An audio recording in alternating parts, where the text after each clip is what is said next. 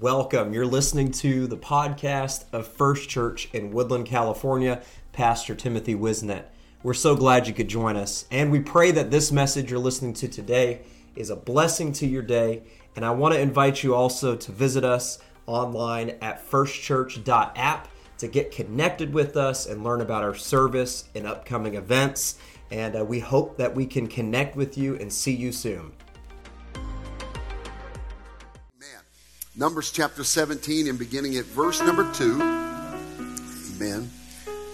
Let's read this together. Speak unto the children of Israel and take of every one of them a rod. Everybody say a rod. According to the house of their fathers. Of all their princes according to the house of their fathers. 12 rods. Everybody say 12 rods. Write thou every man's name upon his rod. And thou shalt write Aaron's name upon the rod of Levi. One rod shall be for the head of the house of their fathers, and they shall lay them up in the tabernacle of the congregation before the testimony, where I will meet with you. And it shall come to pass that the man's rod whom I shall choose shall blossom, and I will make to cease from me the murmurings of the children of Israel, whereby they murmur against you. And if you'll jump down to verse number 8. And it came to pass on the morrow, Moses went into the tabernacle of the witness and beheld the rod of Aaron. Everybody say the rod of Aaron. For the house of Levi was budded and brought forth buds and bloomed blossoms and yielded almonds. Now that's pretty nifty. I mean, a rod that had been cut down in the span of just 12 hours would bloom, blossom, and produce fruit. It's absolutely a miracle. Amen. And I want to talk tonight about branches reconnected to the vine. Amen. Let's pray together. Jesus, we thank you for your word. We thank you for your tremendous presence in this place tonight, for the worship, for the blessings, Lord, for what you're going to do. Open our understanding, for Lord, we have not come to be entertained, but we have come to be transformed and challenged by your holy word. In the name of Jesus, and the church said amen. Amen. God bless you. You can be seated. Look at somebody and tell them, you look better than I do tonight. Amen. Some of y'all are lying, need to repent. I'm just kidding. Amen. Amen. Praise God. I was getting ready before church, and I realized that I had brought my suit and my shirt and my tie, but I didn't bring the shoes. And so I was scrambling at the last minute. Thank God I picked up the cleaning before I came to the office today. I was able to throw this together. I didn't think you'd want to see me wear a dark gray suit with bright brown shoes. Amen. These younger guys can pull it off. I can't. Amen. So I put on this tweed jacket, and I thought, dear Lord, all's missing is a pipe. Amen. But here we are. We don't smoke pipes anyway. Praise God. We want to get back into this and talk about branches reconnected to the vine. It's important. I'm going to recap just a little about what we talked about. It's been 3 weeks ago now as we launched into this. It is to understand the concept of the kingdom. We're a part of a kingdom. We're a part of say it. I want you to say it with me. We're a part of an eternal kingdom. Say it with me. We are a part of an eternal kingdom. So you're more than just part of a local church. You're a part of an eternal kingdom. We are as connected to our future as we are to our past, because it is an eternal kingdom. No matter how long or short our time is in the kingdom, we are a part of the kingdom. Now, the word kingdom is mentioned at the onset of the New Testament. Matthew 5 begins with the Sermon on the Mount. I'm not going to go into depth. How many remember me talking about the Sermon on the Mount a few weeks ago? Okay, I'm going to go in depth. I saw two hands. Amen. So I'm going to dive right back into this. Amen. We talked about the Sermon on the Mount. And like Moses' Exodus, a multitude that followed Moses out of Egypt and into the wilderness So as it was with Christ, a multitude followed him from the city into the wilderness, amen, where he took them to a mountain. Also, instead of the 10 commandments that God gave Moses, amen, Jesus preached 9 beatitudes. Amen. Moses, you remember I said Moses preached the 10 can'ts, the 10 can't commandments, and Jesus taught the 9 can commandments. Amen. The law was all about what you couldn't do. Christ did not come to do away with the law. Christ came and fulfilled the law. Amen. And therefore whatever he did was in fulfillment of the law. For instance, and I'm not going to chase this rabbit too far down the trail, but for instance, dietary law, Christ fulfilled the law. So don't ever let anybody condemn you over dietary law. Matter of fact, Paul wrote about that in Colossians. And he said, don't let anybody get after you and try to tell you that you can't eat this meat and you have to obey these feast dates and the worship on new moons and things. He said, that's not for you. You're a Gentile. Christ has fulfilled that law. Amen. And so I'm going to tell you right now, with a straight face and as much faith and honesty and genuinity that I can muster, I don't feel a shred bad about eating bacon. Matter of fact, the more bacon I eat, the closer to the Lord I feel. Amen. I start feeling the rush of the Holy Ghost flow through me. Amen. When I'm eating some bacon, glory to God. Hallelujah. Now you wrap that bacon around some shrimp. Hallelujah. Amen. I'm going to go home for Christmas and I'm going to eat me some catfish atchafalaya. And if you don't know what that is, Google it and lick the screen. Amen. And I'm glad that Jesus has fulfilled the law. Amen. And because he said in John, he said, for the law has told you, you can't eat this, you can't eat that. And Jesus said, I've come to declare all foods are now kosher. For it's not what goes in the man's mouth or out into the trough that defiles the man, but what goes in his heart. Therefore, Jesus fulfilled the law of the diet. Matter of fact, Peter was a bit of a slow learner. He didn't even catch that years later in the book of Acts. God gives him a vision of a blanket or a net being laid before him, and on it was all kinds of unclean animals. And the Lord said to Peter, rise, slay and eat.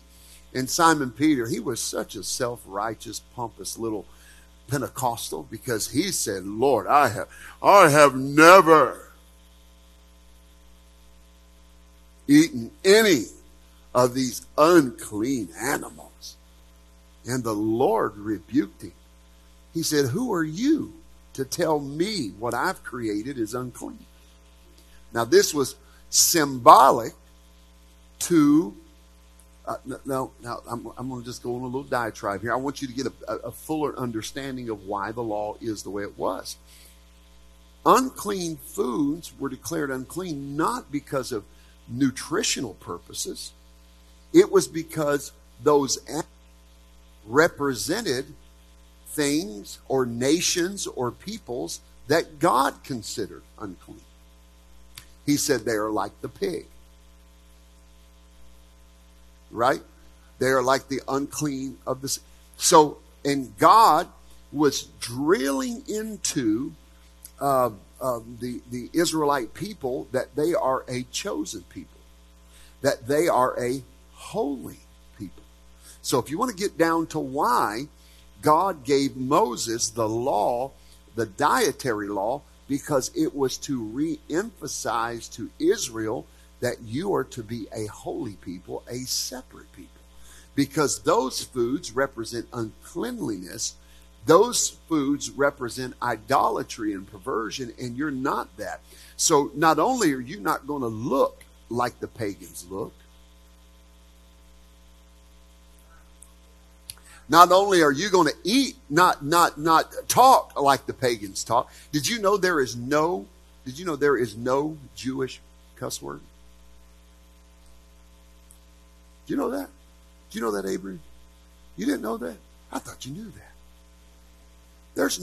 There is no curse word in the Hebrew language. Did you know that? You know it now. Do you know it now? So if you go trying to learn how to cuss in Hebrew, you can't do it. They don't have them. There is no, and don't. There is no organic Hebrew word that has any curse or filth to it. When the Hebrew people wanted to cuss, they borrowed the words of the pagans. And they adapted that into their language. Go and study it. Amen. That because they had no word that would represent something that would violate even their mouth. Because God gave them that language. Right? And so they had to reach out and borrow it from the Philistines, or they had to borrow it from the Edomites, or whoever they borrowed that from and brought it in. You see, God was drilling into Israel. You are chosen. You are separate. You're not like anybody. That's when I hear people say, well, God don't care about, all this standards of holiness and all this. Are you kidding me? For thousands of years, he pushed that into Israel. Don't eat this. Don't eat this way. Don't look this. Matter of fact, don't even sow two plants in the same field. God was drilling into them separation. You're not like them. You're not like them. You're not like them. You don't belong. You belong to me. So the way you act, you need to act separate.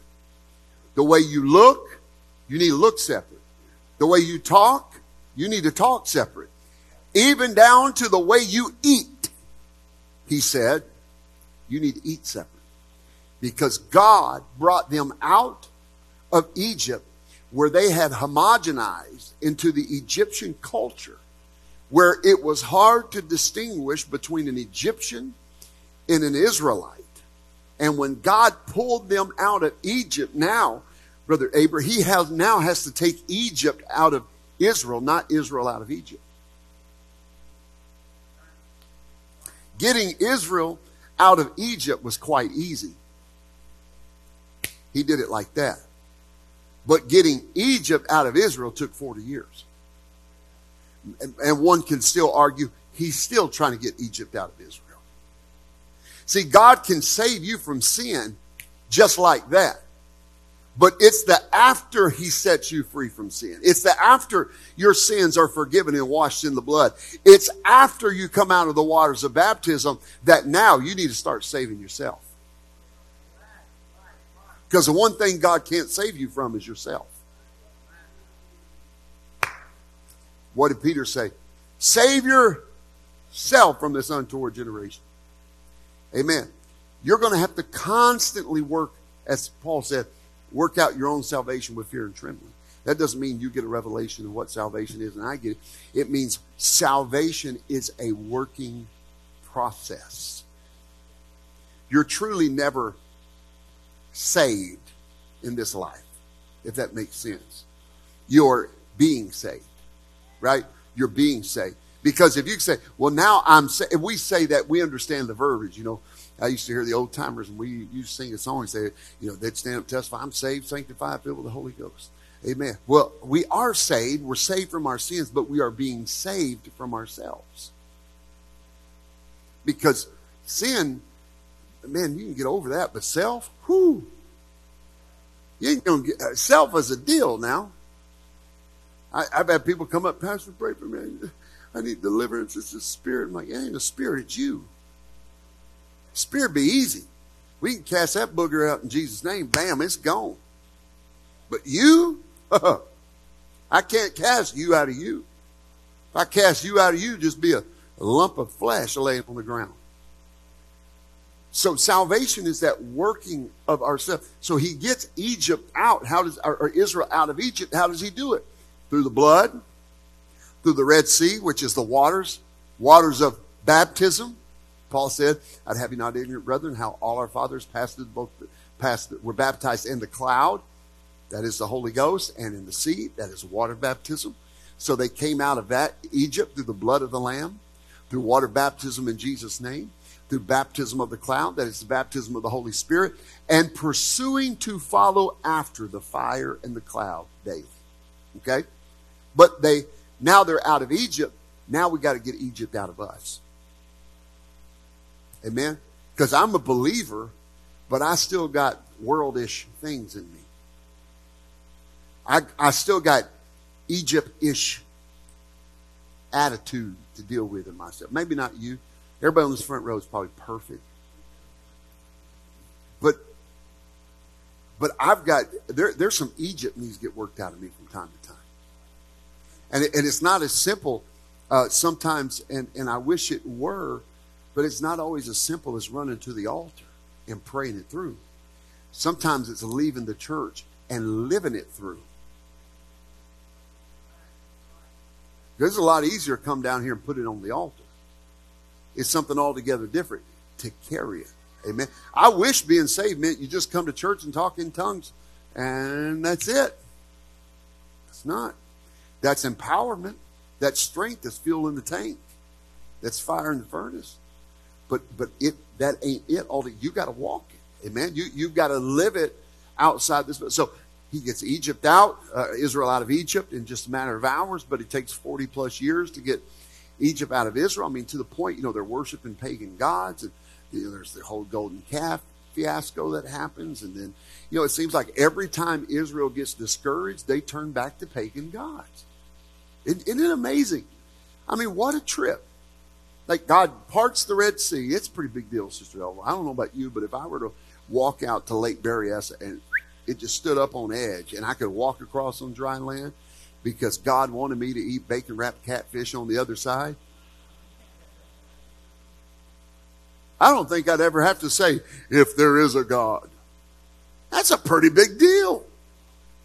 And then a pillar of fire by night. You got heating by night. You ever been in a desert at night? It gets cold.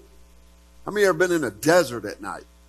It gets cold. I don't know why it goes from so hot to so cold. I don't like the desert. I don't even look out the window when I fly over it. I don't like the desert. I mean, it is hot during the day and colder than a mother-in-law's kiss at night. But not your mother-in-law, though. I get it. But it gets cold. And at night, God gives them fire to keep them warm. And here's their job. Even God, and follow Him. At day, He gives them air conditioning by blocking the sun with a cloud. I mean, it's not like you had to wake up in the morning, Brother Ricardo, and go, I wonder where God wants us to go today. Because all you got to do is walk out the tent and go, oh, here we are. And if that cloud's moving to the east, well, you just roll up your little tent and pack up the babies and grandma, and you just start following the cloud. Pretty simple. And yet every time they hit an obstacle, what did they say? We'd have been better off in Egypt. We'd have been better off to die in Egypt. They were willing to go back and be slaves rather than have to live by faith. It's so amazing that when people hit obstacles in living for God, the first thing they want to revert back to is the damnable nature God's trying to bring them out of. That's why Paul said, I protest by your rejoicing. In other words, Paul said, I don't want to hear you belly aching. Because I remember you dancing on Sunday about the goodness of God. So suck up that bottom lip and give the world a smile.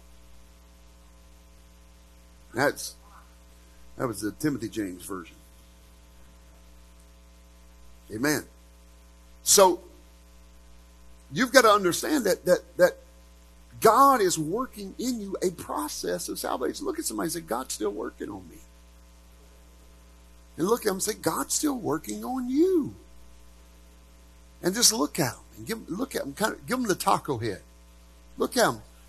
Now look at them with some pity and say, and boy, he's got a lot more work to do, don't he?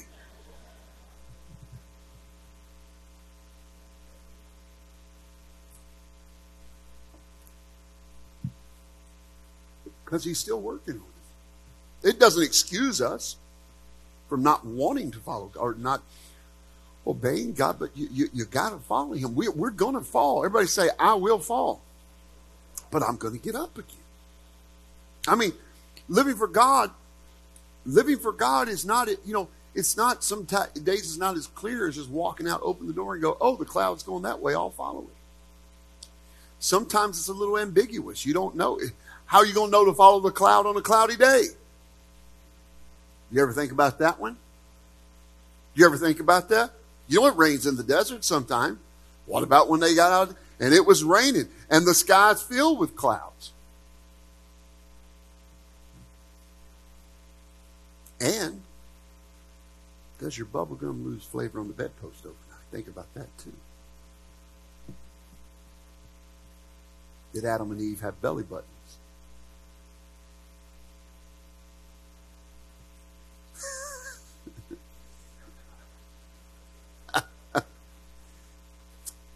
For real, how are you going to... It's easy to follow the cloud when it ain't nothing but blue skies.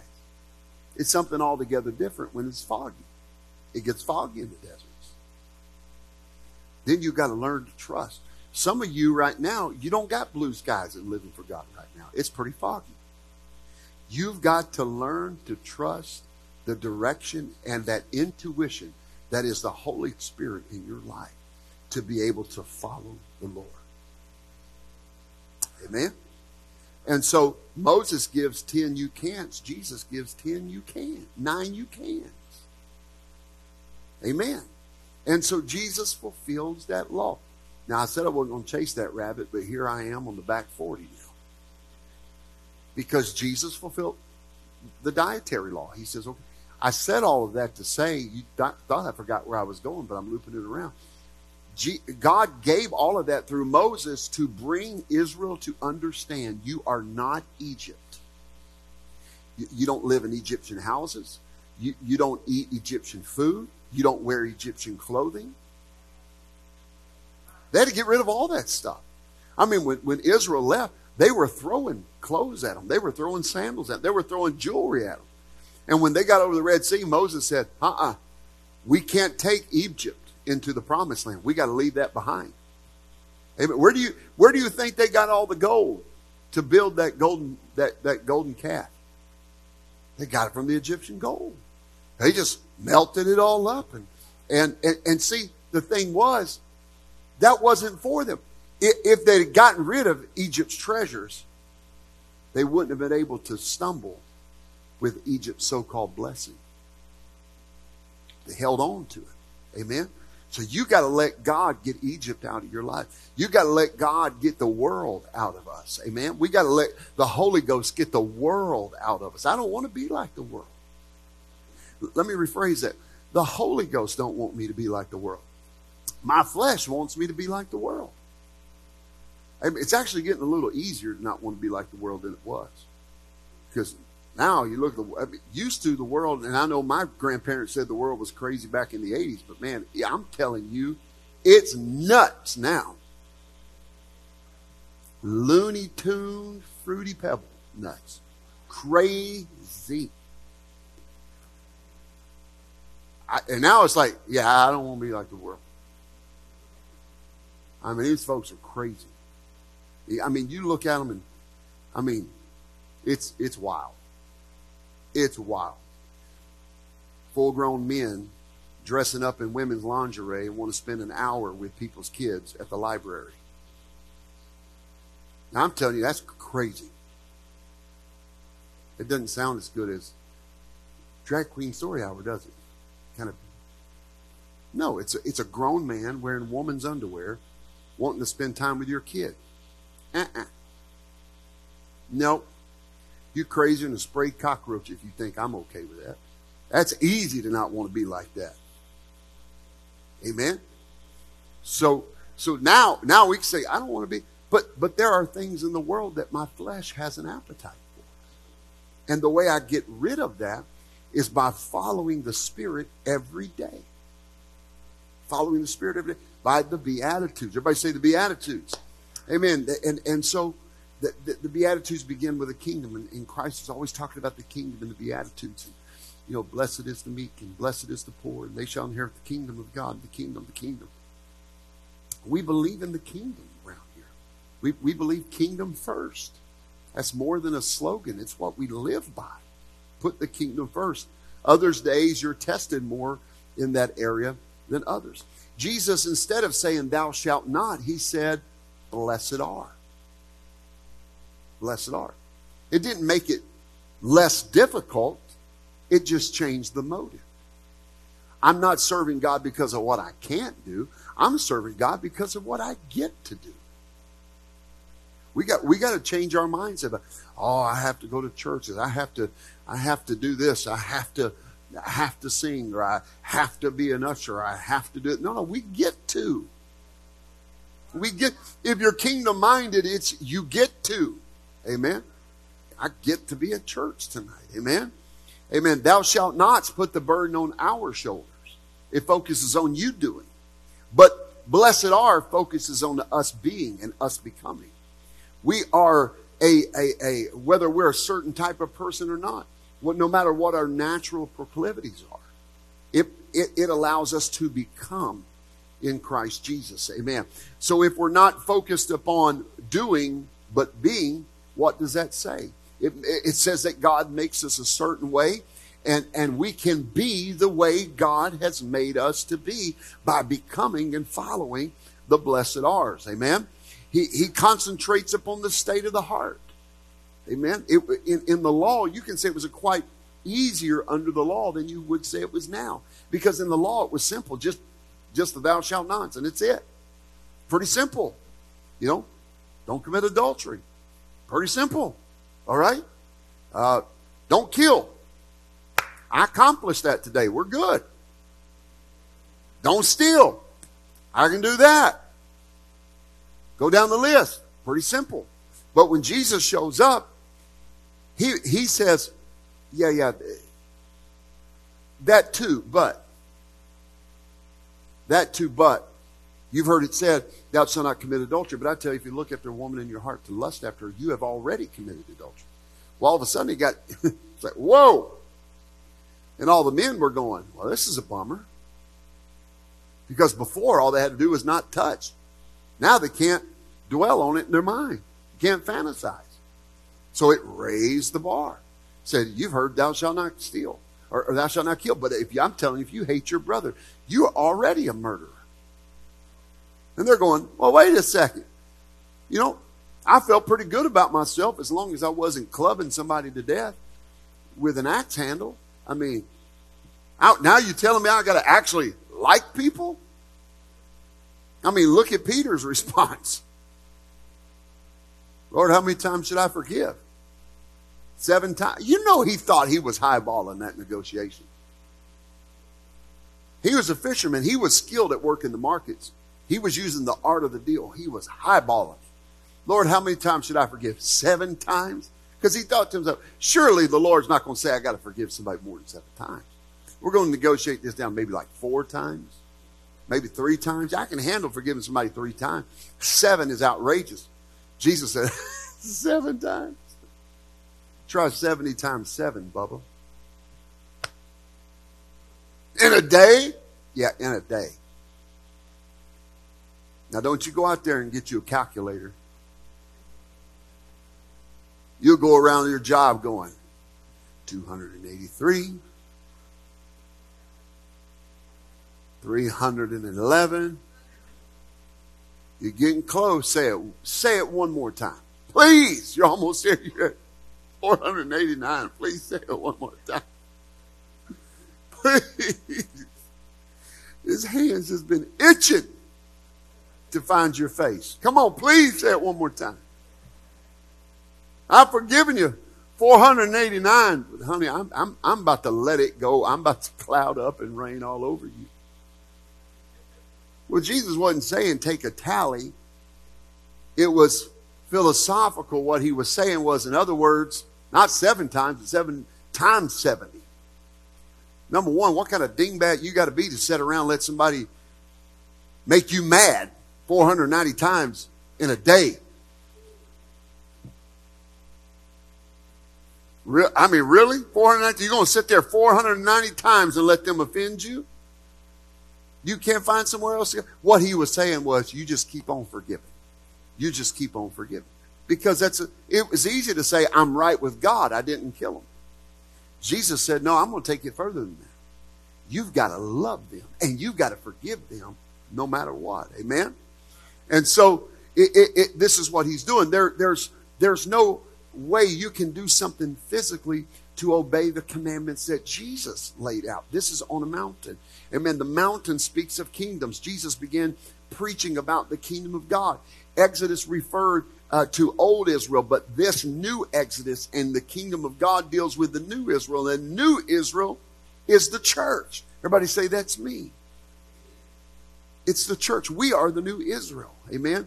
We are spiritual Israel. Look at somebody and say, I'm spiritual Israel. Amen. The Old Testament passages that speak to Israel were interpreted by the church as referring to the church. In both instances above, Levi's tribe and the Levites were indicated as considered blessed and holy. Holy means one that is consecrated to God. Holy means one that is separate from the rest. And in this case, with the surrounding people being involved in sin, that separation to God is one that is separate apart from sin. So it's not enough to separate from the world. You got to separate now unto God. Now you hear me say that a lot because it's important. If you're just separated from the world, you're just weird. If you're just separate from the world and not separated unto God, I mean, you're just Amish or something. Right? Say, Pastor, you're going to offend them. How are they going to know?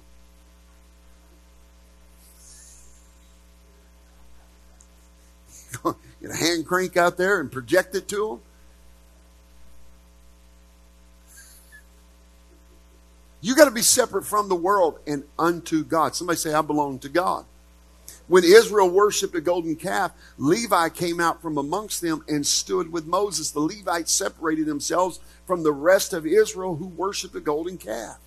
And the Levite staff was the one that blossomed, an indication that God chose that people to be his priest among all Israel after everyone railed on Moses, saying God told them that they would all be priests. They were just yelling at Moses. You said we were all going to be priests, but they failed. But the Levites withstood the evil. Amen. What led to the rod was Korah's rebellion, saying that, well, we're all equals and all of us, we'll listen to Numbers 16:3.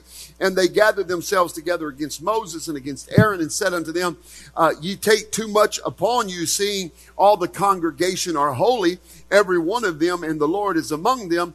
Wherefore then lift ye up yourselves above the congregation of the Lord. Evidently, they resorted to God's word in Exodus 19 when he said they would be an entire kingdom of priests, every one of them. But those that thought that they were going to be priests did not separate themselves from sin and disqualified themselves in this time.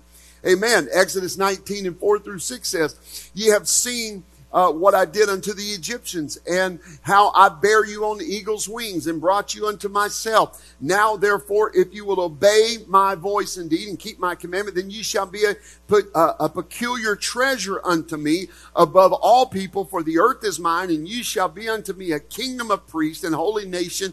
These are the words which thou shalt speak unto the children of Israel. But God put a stipulation on that. Amen. He said he put a stipulation on that. If they would obey his voice, if they would keep his commandment and be a peculiar treasure, a special entity to God, then God would anoint them priests. But they had to obey his voice and they had to keep his commandment and be a peculiar or a separate chosen treasure unto God.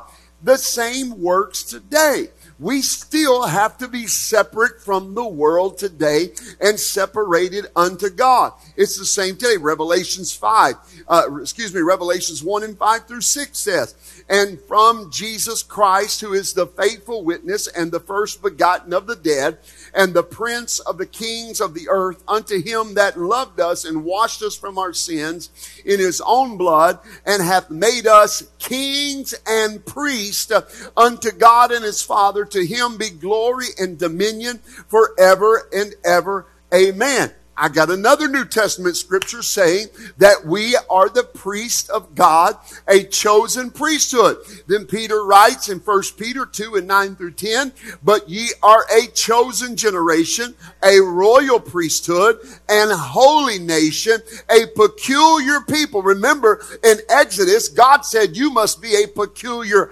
treasure. And now Peter says you are a peculiar people. Doesn't mean weird, it just means different. Amen? Doesn't mean weird, just means different. You're a peculiar people that you should show forth the praises of him who hath brought us out of darkness and into his marvelous light, which in times past were not a people, but are now the people of God, which had not obtained mercy, but now have obtained mercy. The church is the people of God. I want to say this really clear. The church is the people of God, not Israel. The church is the people of God, not Israel. I want to make that very clear, because we don't do Jew worship around here. We don't do that. You say, well, what is that? We don't go under the law of Moses to try to be Old Testament Israel to impress God. It's not how we do it. We don't look at Israel and say we need to be more like them. We look at God and say we need to be more like him. We don't need to wear a yarmulke. We don't need a talit. We don't need the 12 golden candlesticks. We don't need a shofar. We don't need any of that stuff. All we need is the power of the Holy Ghost, the blood of Jesus Christ, our sins to be forgiven, walking holy and righteous before him. And if we have that, brother and sister, that's all we need, because Jesus is the head of the body, which is the church. Amen. Amen. God has called us to do that. Amen. I'm going to be wrapping up here. Ephesians chapter 2, if you have that scripture in verses 12 through 18, that at that time ye were without Christ, being aliens from the commonwealth of Israel and strangers from the covenant of promise, having no hope, that was me, and without God in the world, that's us. But now in Christ Jesus ye who were sometimes far off, made nigh by the blood of Christ. For he is our peace, who hath made both one, and hath broken down the middle wall of partition between us, having abolished in his flesh the enmity, even the law of the commandments contained in ordinances. Did you catch what that said? He broke down the law, the commandments of ordinances. People sometimes get caught up on that. We were just in the Philippines, and we were talking about a man that we had seen. He was a pastor over there. And some years ago, I was preaching there in this area. And I was preaching in their church. And the power of God moved in. And he had type 1 diabetes. And in a third world country, that's a death sentence. He had it for about a year. And they told him he wasn't going to live long. And God healed him in that service. Instantly, God healed him. And we were talking about this with Pastor Sarima. And I mean, God healed him. God healed him. He didn't need insulin anymore. His blood sugars regulated. The doctors even said it was a miracle. Amen. And then some years later, I come back to preach at his church. Matter of fact, I don't know why I felt this. I told Pastor Midos, I said, look, I want to go back and preach for this pastor. And he said, why? And I said, well, I just feel it in my heart.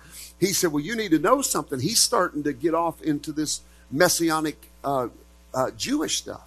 And I said, are you kidding? He said, no, he's having his whole church be rebaptized in the name of Yeshua. And I said, are you serious? He said, yeah. They're starting to now observe feast days. They only have church on Saturdays now. And I said, well, my only time is Sunday. So let's have church on Sunday. And so they end up, letting us have church on Sunday. We had a great service. You know how it is. All the other churches in the area gather around. We packed it out. I moved God. And after service, he starts talking to me about these revelations he's gotten. Well, the Bible is of no private interpretation. And I'm going to tell you this stuff, man, I'm going to tell you what, it really gets my goat when somebody starts getting off on this stuff.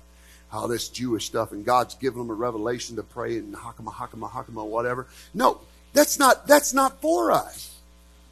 Matter of fact, it's not even for the Jewish people anymore. Don't start with all that mess. If a Jewish person is going to be saved, they got to repent of their sins, be baptized in Jesus' name, and filled with the Holy Ghost just like us.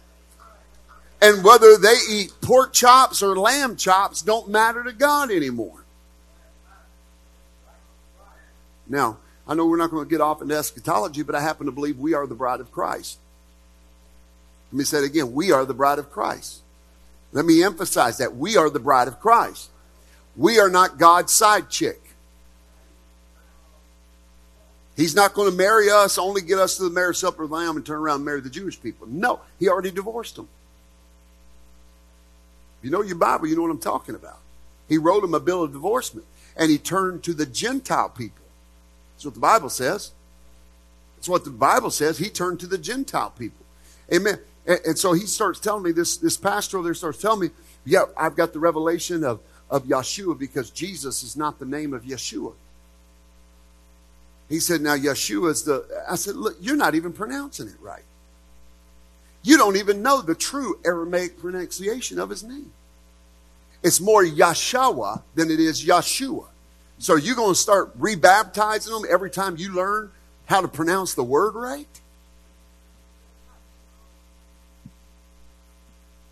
And he said, well, I just know that my life has been changed. I said, well, hold on a second. Yeah, your life has been changed. I'm sure. He goes, I'm feeling better. I said, you're feeling better because I laid hands on you and the power of God healed you from diabetes. And I said, now while I'm on it, let me tell you something, Bubba. I didn't pray for you in the name of Yahshua or Yahshua. I laid hands on you and said, such as I have, give I thee in the name of Jesus Christ of Nazareth, be thou made whole. And I looked at him and I said, Brother Chris, what happened to you when I said in the name of Jesus? He put his head down. He shook. He goes, well, I was healed. I said, that's right. And I didn't say Yeshua, and I didn't say Suzuki, Yamaha, and Kawasaki. I said in the name of Jesus, because it is the name. You can say Yasu, Jesus, Yahweh. You can say it. You just need to say the name of Jesus. Believe it or not, God is multilingual. He understands. He said, well, I just don't know. I said, you don't know if you believe in him. I said, brother, you are headed to damnation and perdition if you do not turn around from this. He said, well, I just understand that we are the new. I said, what are you going to do with this scripture? What are you going to do with this? You're going to turn back like a dog returning to vomit, is what the Bible said. You're going to go back and lick up what you puked out? Because you want to seem intelligent? Sorry. I'm eating my bacon in Jesus' name. I don't care about y'all. Amen. You can put all the little beanies and yarmulkes and tallits and little good luck shoes and menorahs and everything else. I'm calling on the name of Jesus and I'm trusting in the blood of Jesus. What I just read, I'm telling you this for a reason. We have people. I had somebody just here in the last couple of years start this whole Sabbath thing. We got to go to.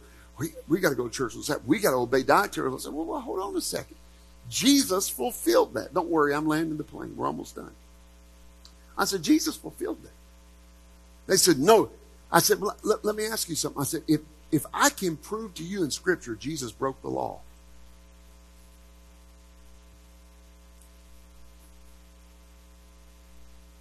if I can prove to you Jesus broke the Sabbath, you still going to believe in the Sabbath being on Saturday and that we got to observe it? They said, sure. Because Jesus didn't break the Sabbath. I said, okay.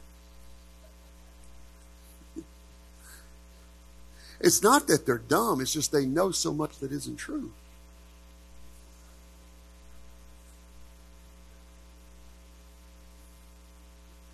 You got your phone there. Pull up the scripture. I believe it's in John where Jesus heals the blind man.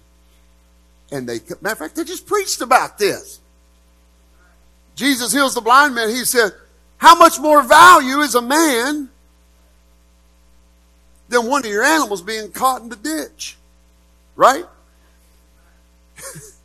He said, you'd pull your animal out of the ditch, but I heal a man on the Sabbath, and you get your britches in a wad over it. Good luck with that one, Brother Roberto. Amen. Get your chonies tangled up. Amen. He said, you're all sideways about this, but you would pull your ox out of the ditch. You wouldn't let that animal die. But I heal a man on the Sabbath? Huh? Did you find it yet? Get a mic and read it for those on the live stream. Because if I prove to you Jesus broke the Sabbath, will that forever rest that case? You say, well, Jesus can't break the law. You're right, he can't. He can fulfill it. You know where I'm at right there? The blind man being healed. Let me know when you get it. When he starts talking about when they accused him. So they look at Jesus and they say, wait a second. Now, you being a rabbi, because Jesus walked around wearing a tallit, which identified him as a rabbi. You remember the young girl, Jairus' daughter, he raised from the dead.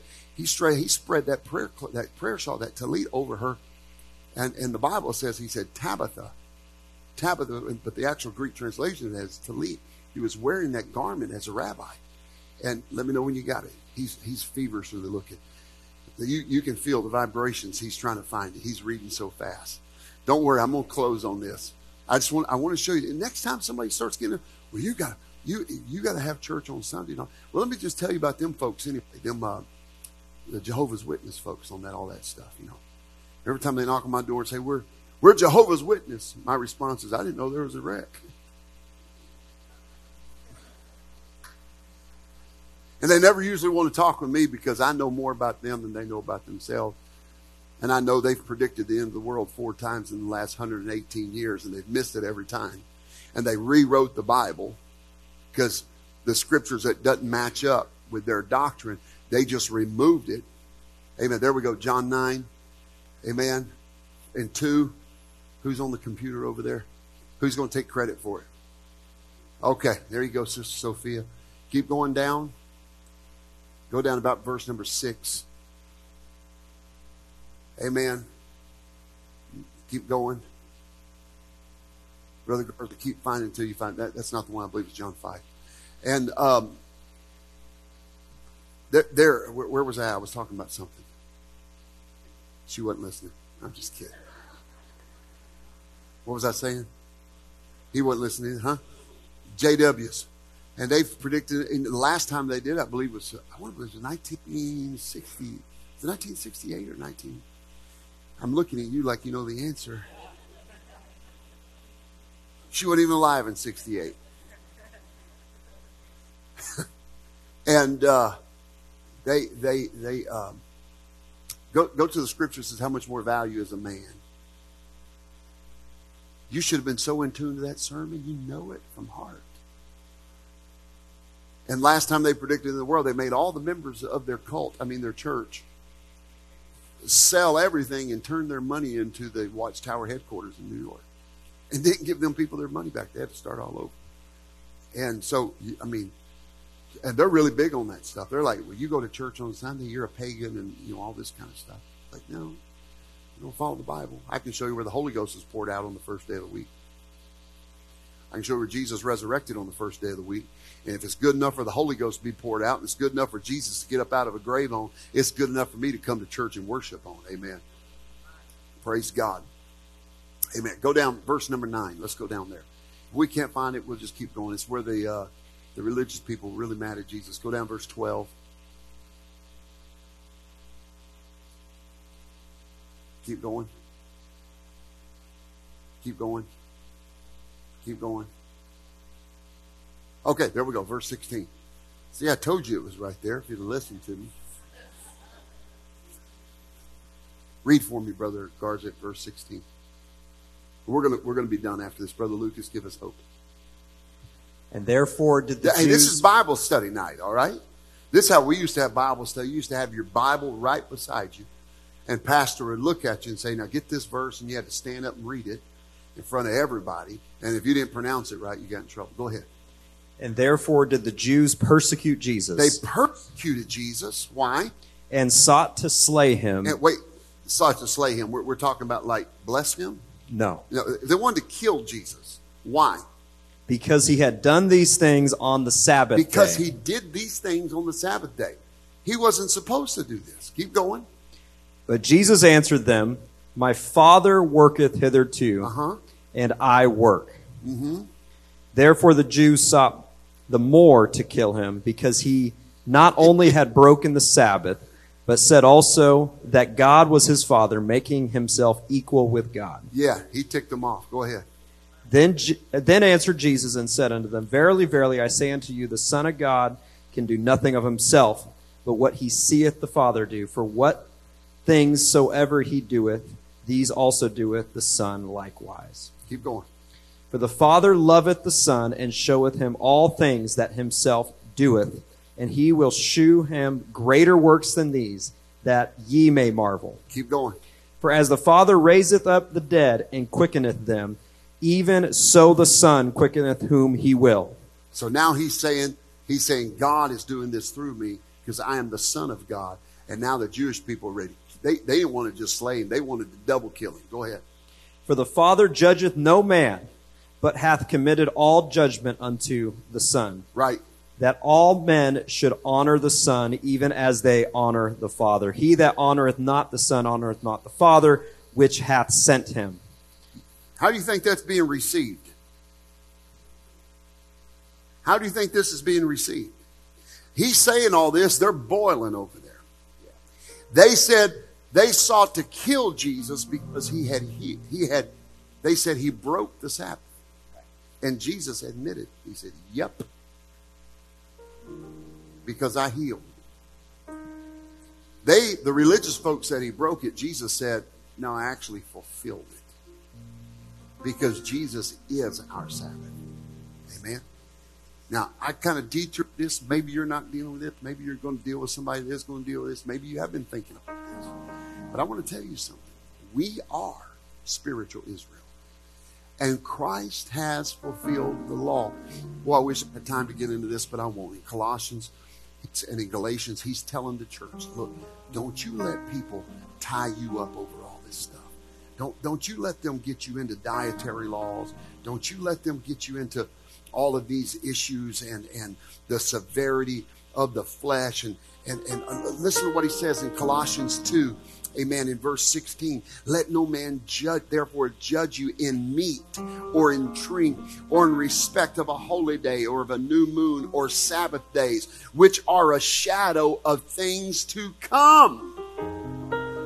But the body is of Christ. Let no man beguile you of your reward in a voluntary humility and worshiping of angels, intruding into those things which he hath not seen, vainly puffed up by his fleshly mind, and not holding the head, from which all the body by joints and bands, having nourishment ministered and knit together, increaseth with the increase of God.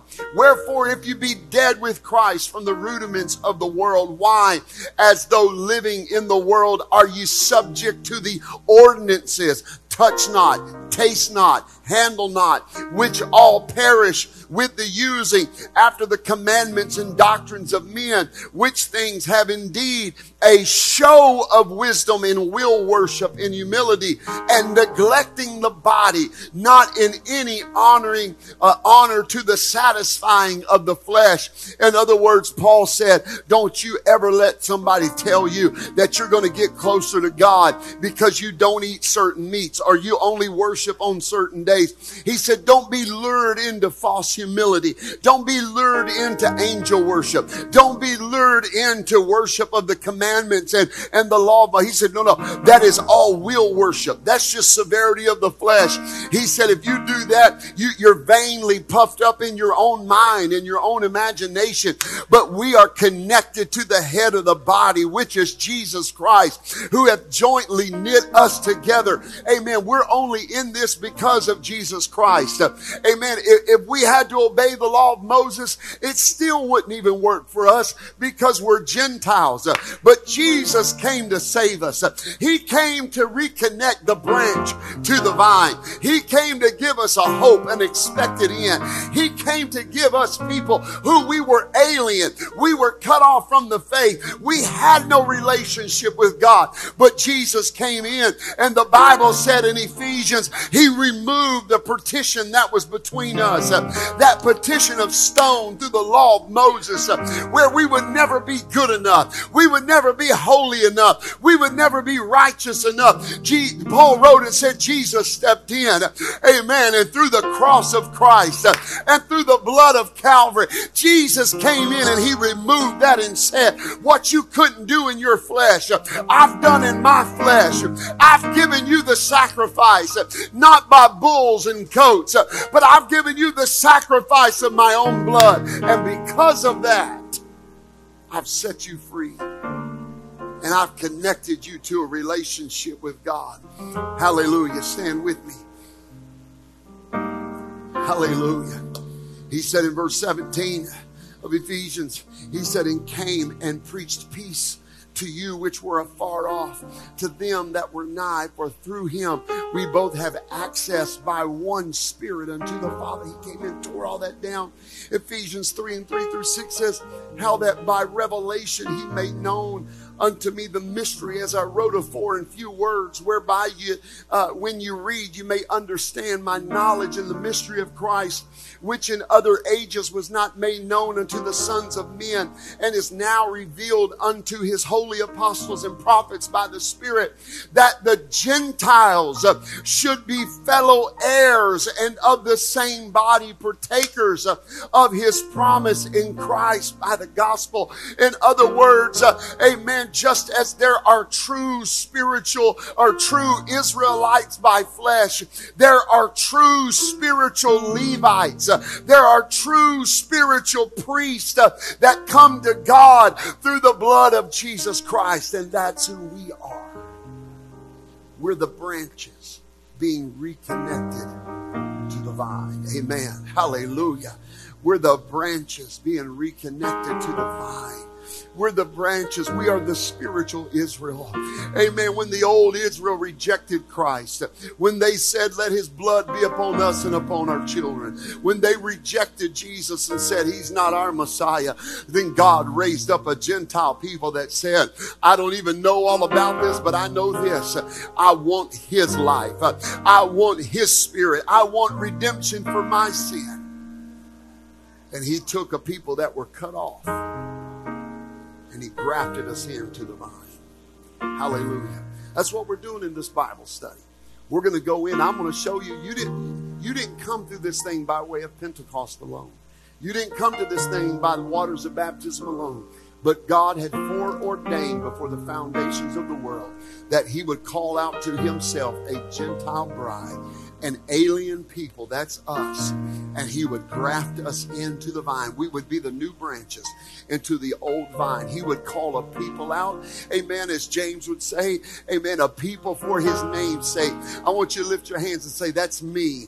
Say, that's me. I'm the ecclesia of God. Amen. The word ecclesia means the prophetically called out ones. That's us.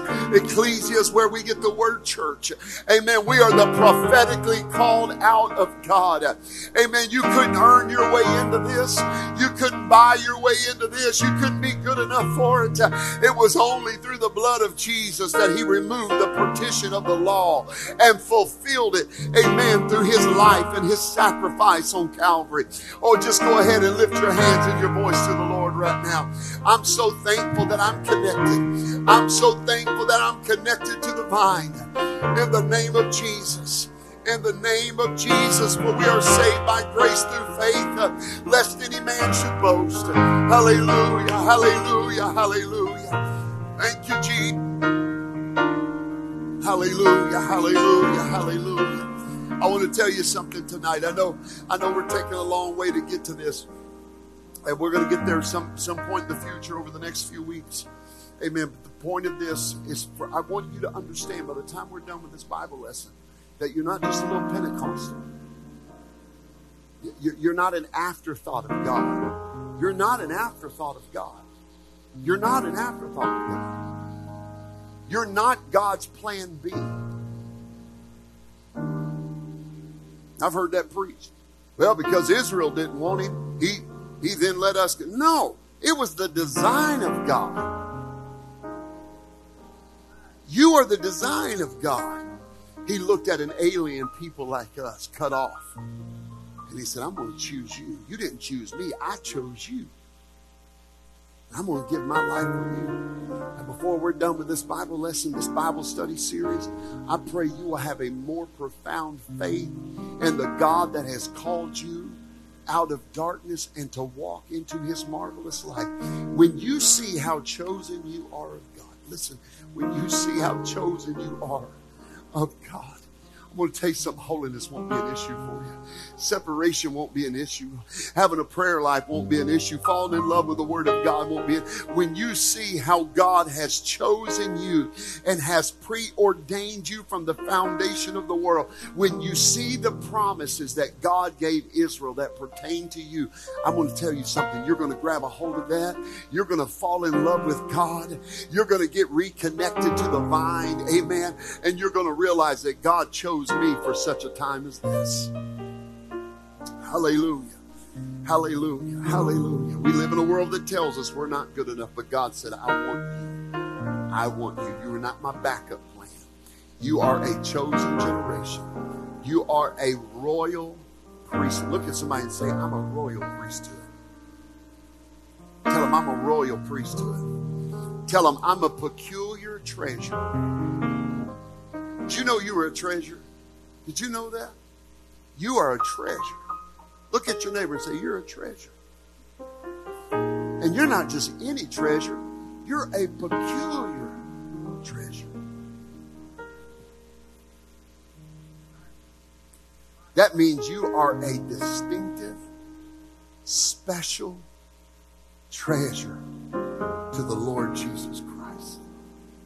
If you only seen how much value you have in the sight of God, you would never let anybody make you feel low again, because you'll understand the value and the worth that the Lord Jesus Christ has given you. Amen. I ain't got time to get into it. We'll get into it in the next lesson. When you understand how much God values you, you're not going to let somebody look down on you because of your separation from the world. They look at you and, yeah, you look different. So what? That's how he wants me to look. He designed me that way. You talk different. Exactly. Because he wants me to talk different. I'm his peculiar treasure. You are a chosen generation. You are a royal priesthood, a peculiar people who he has called out of darkness into his marvelous light, that we should show forth his praises. Amen. I want us tonight to just lift our hands for a moment. Amen. I pray that God has opened your spiritual understanding in your eyes in the name of Jesus. Go ahead and just lift your hands to the Lord Jesus right now. Oh God, I thank you tonight. I thank you for your word. I thank you, Lord, for a family of believers that loves your word, that is committed to your word, that is dedicated to your word. And Lord, for all of us that are here tonight in different stages and in different phases of our journey, we're at different mile markers on the road to heaven. Lord, I thank you that you speak through your Spirit expressly to where I am. Lord, I pray there be encouragement and hope and enlightenment. I pray when somebody goes home tonight or tomorrow and they read this scripture and they begin to meditate it, they begin to reevaluate things in their life in light of this lesson tonight. God, I pray that they would feel strength. I pray they would feel a gentle nudge from your Spirit calling them onward. In the name of Jesus, reach over and take somebody by the hand for just a moment and just begin to pray with them in the Holy Ghost right now. One treasure to another treasure. One royal priesthood to another priesthood. I want you to just connect and pray with them for just about 60 seconds. Just let the power of the Holy Ghost pray through you and into them. In the name of Jesus, I'm a part of an eternal kingdom. I'm a part of an eternal kingdom. In the name of Jesus.